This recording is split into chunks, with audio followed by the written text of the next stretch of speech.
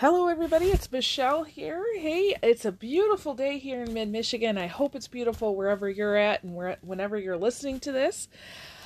Okay, so today, I'm going through a study with one of my mentors, and of course it's on thinking, right? I may have mentioned this in a past podcast, but there is a book that is a very small book, as in it's really only about 3,000 words. It has literally changed my life. So if you're a reader, or even if you're not a reader, honestly, this book is for everybody. The book is called As a Man Thinketh by James Allen. I highly encourage you to get this book. You can get it for really cheap online. You may even be able to find a version of it that is free. It's been around for many years. It may be, I think it's outside of because it's so old, it's outside of the copyright laws, so you can use it if you need to. Honestly, it's one of those books that you could read in under an hour, and you could study the whole rest of your life. I actually have gone through, I have several copies. I think I have 3 copies now. The very first time what I did was I just kind of went through and like my normal way. I would put in a bunch of thoughts and underlines, things like that. And then it became to the point where I couldn't read the text anymore. And so I got a new copy. And I realized when I got my new copy, oh my gosh, not only was I carrying over those thoughts from when I read it before, but I was able to see something new. And so with the second copy, what I did was I went through and I did kind of the same thing, but I was really breaking down each section and each part. I went through and I did almost like a word-by-word study. So I would look at one sentence and I would look at the words in the sentence and I would get my dictionary out and really do a really deep dive study into it. And I've learned so much. And now I'm on my 3rd copy. And you know what? I wish I could tell you that as I go through, I'm like, oh yeah, I totally know what that means. But with this new copy, it's this new awareness of not only am I taking with me everything I've learned from the first and the second copy, but new things are popping out to me. And so, of course, I'm not going to do a podcast on everything I'm learning. That would take us till next Tuesday, right? But I was really thinking about what do I want to share with you guys today. And there's a few things. There's actually 5 things that I'd like to share. I'm not going to take a lot of time on each one. I just really like to highlight them for you. So one of the things that I'm doing right now, I'm doing this activity. Many of my other John Maxwell team members will recognize this. It's on the chapter on Serenity. So where he's talking about the calmness of your mind. And so every day for 5 days, you read the chapter, which honestly is only 4 pages long, and then you write out the chapter. Now, if you've never done this with a book, I would highly encourage you to try this at some point. There's something magical that happens when you write out the words. It's different than when you read them. You begin to think about them more, and new thoughts and new ideas will come to you. Okay, so there's the first thing I want to talk about. There's a quote in there that says, "Calmness of mind is one of the beautiful jewels of wisdom." I love that. Calmness of mind is one of the beautiful jewels of wisdom. And as I was thinking about that this morning, I was really thinking about what is a jewel? What is a big diamond? And I kept thinking, that's a rare thing. It's expensive. It's luxurious. Not everybody has it, right? When you have calmness of mind, that is true deep wisdom. And people, what they want to do with something that is expensive is they want to come and they want to look at it, right? They want to be a part of that. I think about the Hope Diamond, one of the biggest diamonds in the world, if not the biggest. And people will travel from all over the world to see that thing, right? Because it's rare. And then I kind of went into this place and I said, what happens is that some people will look at that diamond and they'll say, wow, that's so cool. And then they'll start telling themselves all the reasons why they couldn't have it. And then the next step, usually in that progression of thought, is this person is so lucky to have that. And really, this calmness of mind and wisdom that we're talking about, yes, it's rare, and every single person can mine it out for themselves. See, there is a process, and that's what I love about this book, is he really goes through and he talks about how do you come up with that calmness of mind? How do you mine that wisdom out of yourself? It's not something that only one person or a few people in this world can have. Every single person can have it. You just have to know how to mine it out. Okay? Now, the second thing is this quote. It says, "You will become calm in the measure that you understand yourself as a thought-evolved being." I'll say that again. You will become calm in the measure that you understand yourself as a thought-evolved being. And I was really mulling this one over, and the thing that came to me this morning was your serenity comes from your understanding that you are a thought being, not a human doing. You're a thought being, not a human doing. So we talk a lot about thinking in this podcast, right? I mean, the title is Change Your Thinking, Change Your Life. And so what it's saying here is that, when you have understanding of certain things in your mind, you have calmness in your body. When you have misunderstanding, there is upheaval, right? There's a storm. And so when you notice that you're having these symptoms, so it could be symptoms of anxiety, depression, or just worry, right? When you understand, or when you notice that you have these, you say, what am I not understanding? Okay? Now, there's other podcast episodes that will really address that further, but this idea that if you focus on your thinking, that's better than focusing on your doing. All right, and the third one is, it says, as you develop a right understanding and see more and more clearly the internal relations of things by the action of cause and effect, you will cease to fuss and fume and worry and grieve. So again, he's making that connection with this understanding and serenity, right? As you understand, have a right understanding, and develop more clearly. And I really keyed in on that term develop. So what does develop mean? Well, it's over time. It's this kind of start and stop process. Developing means you're not good at it the first time you do it, right? You got to practice it. So it's a one step after the other, but it's a lawful process. So for example, if you think about children and their development, they have to roll over first. And then they kind of scoot their bodies a little bit. And then they begin to kind of pull themselves up. And then they crawl. And then they walk. And then they run, right? It's the same thing with our thinking.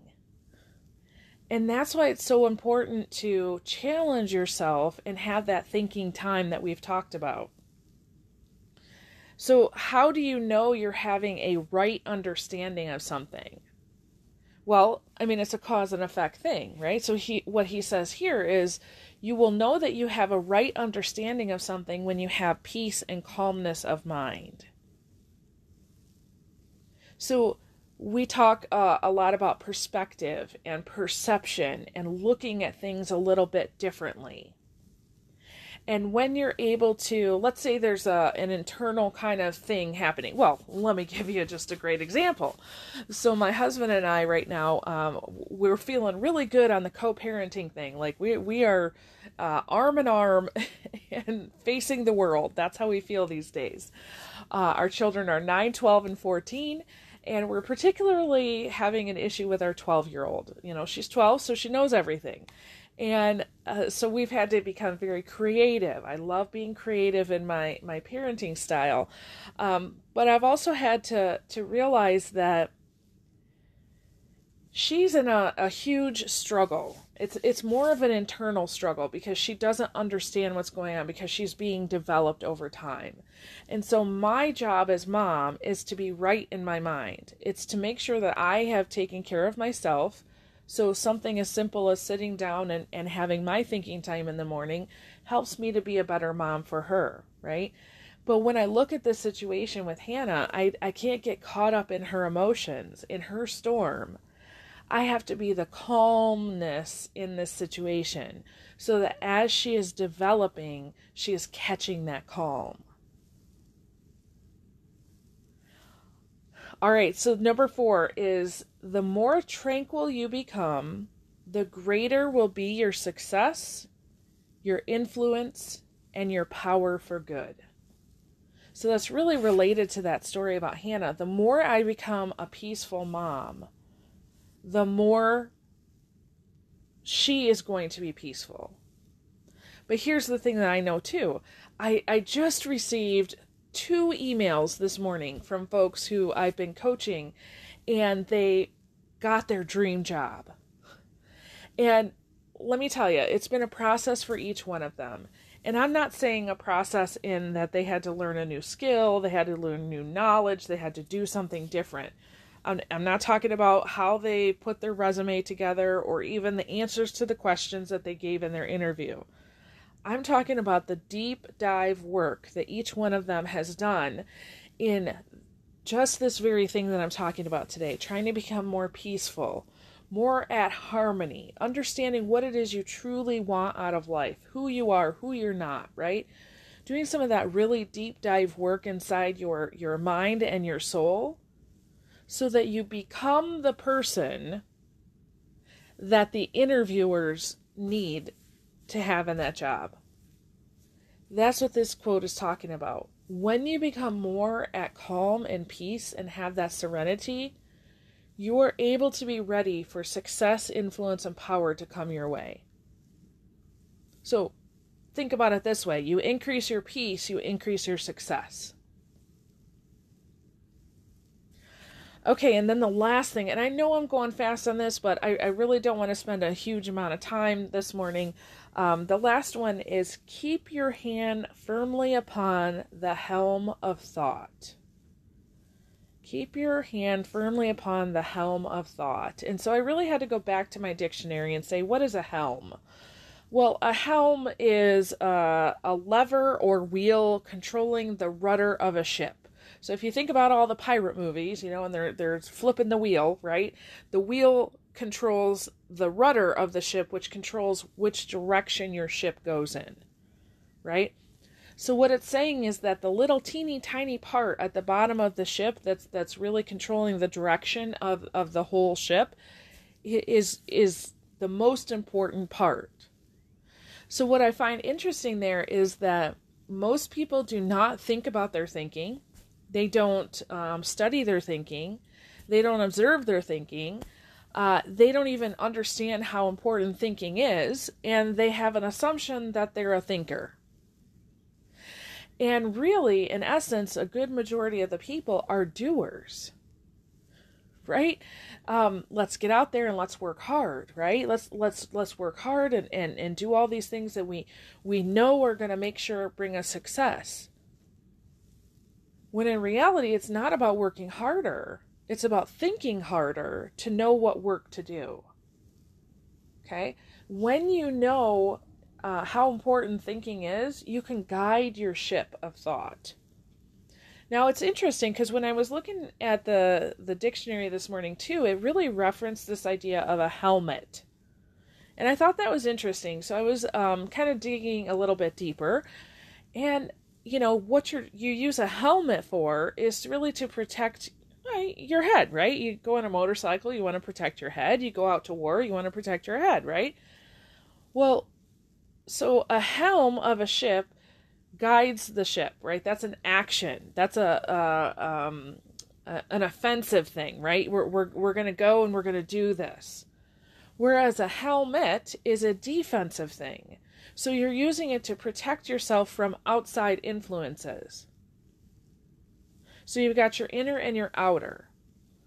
And so what this is saying is keep your hand firmly upon the helm of thought. So be in charge of your thinking. Know where you're going. Do you know what your purpose, your vision, and your goals are? I asked that question, and some people think, oh, Michelle, you must really understand that. To a certain degree, I do. However, I've told you before, this summer is about kind of pulling away and really thinking about where do I want to go. So I'm kind of reassessing some of those goals right now. And I know the importance of that. That's why I have to leave my home. I have to go somewhere else I've never been, so that I get a different kind of thinking that happens there. Okay? That is my helm as far as a rudder of a ship. However, there's another part, this helmet idea. I realize that in this time of what I consider a little bit more vulnerability, right, that I have a tendency to take on everybody else's idea and say, oh, that would be a great idea. Oh, that would be a great idea, right? So I need to put my helmet on, and it's okay to entertain some of those things, right? But I can't just automatically accept them because somebody else's idea may take me off course.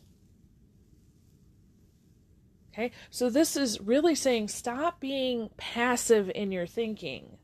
Start being in control of your thinking. And of course, we're going to talk about that so much more here in the future on different podcast episodes, but I really just wanted to introduce to you the idea of thinking is being. Doing is a result. Your doing is a result of your thinking. When you focus on your thinking, you know what to do. Doing does not mean that you are thinking. Thinking always leads to doing. So I hope that this has gotten you to think, right? But to really maybe check in with yourself and say, man, where am I at with this thinking thing? And let your level of peace, calmness, and serenity be your guide. So you can ask yourself several times throughout the next day or so, okay, on a scale of 1 to 10, 1 being I am so not at peace right now, like there's a storm, right? And 10 being, yes, I am at peace. What would you say your number is? Just check in with yourself several times and say, what's my number? And then let that be your guide and say, okay, if my number is high, let's say your number is 7, 8, if it's low, right? That means you don't have peace. If you have a really low number, say 2, 3, 4, 5, then ask yourself, why don't I have more peace? How could I get more peace? And just see what comes to you, okay? That's a great kind of first step activity. Awesome. So take this, run with it, do with it what you please. Some of you, I know you're going to go, oh, that was way too deep for me, Michelle. I'm not ready for that. That's okay. And others of you, you're like, yes, right on. Wherever you are at, just, I hope that this blessed you and that it will encourage you to think. And with that, I release you into the wild. Go forth and prosper, and we'll see you next time. All right, bye-bye.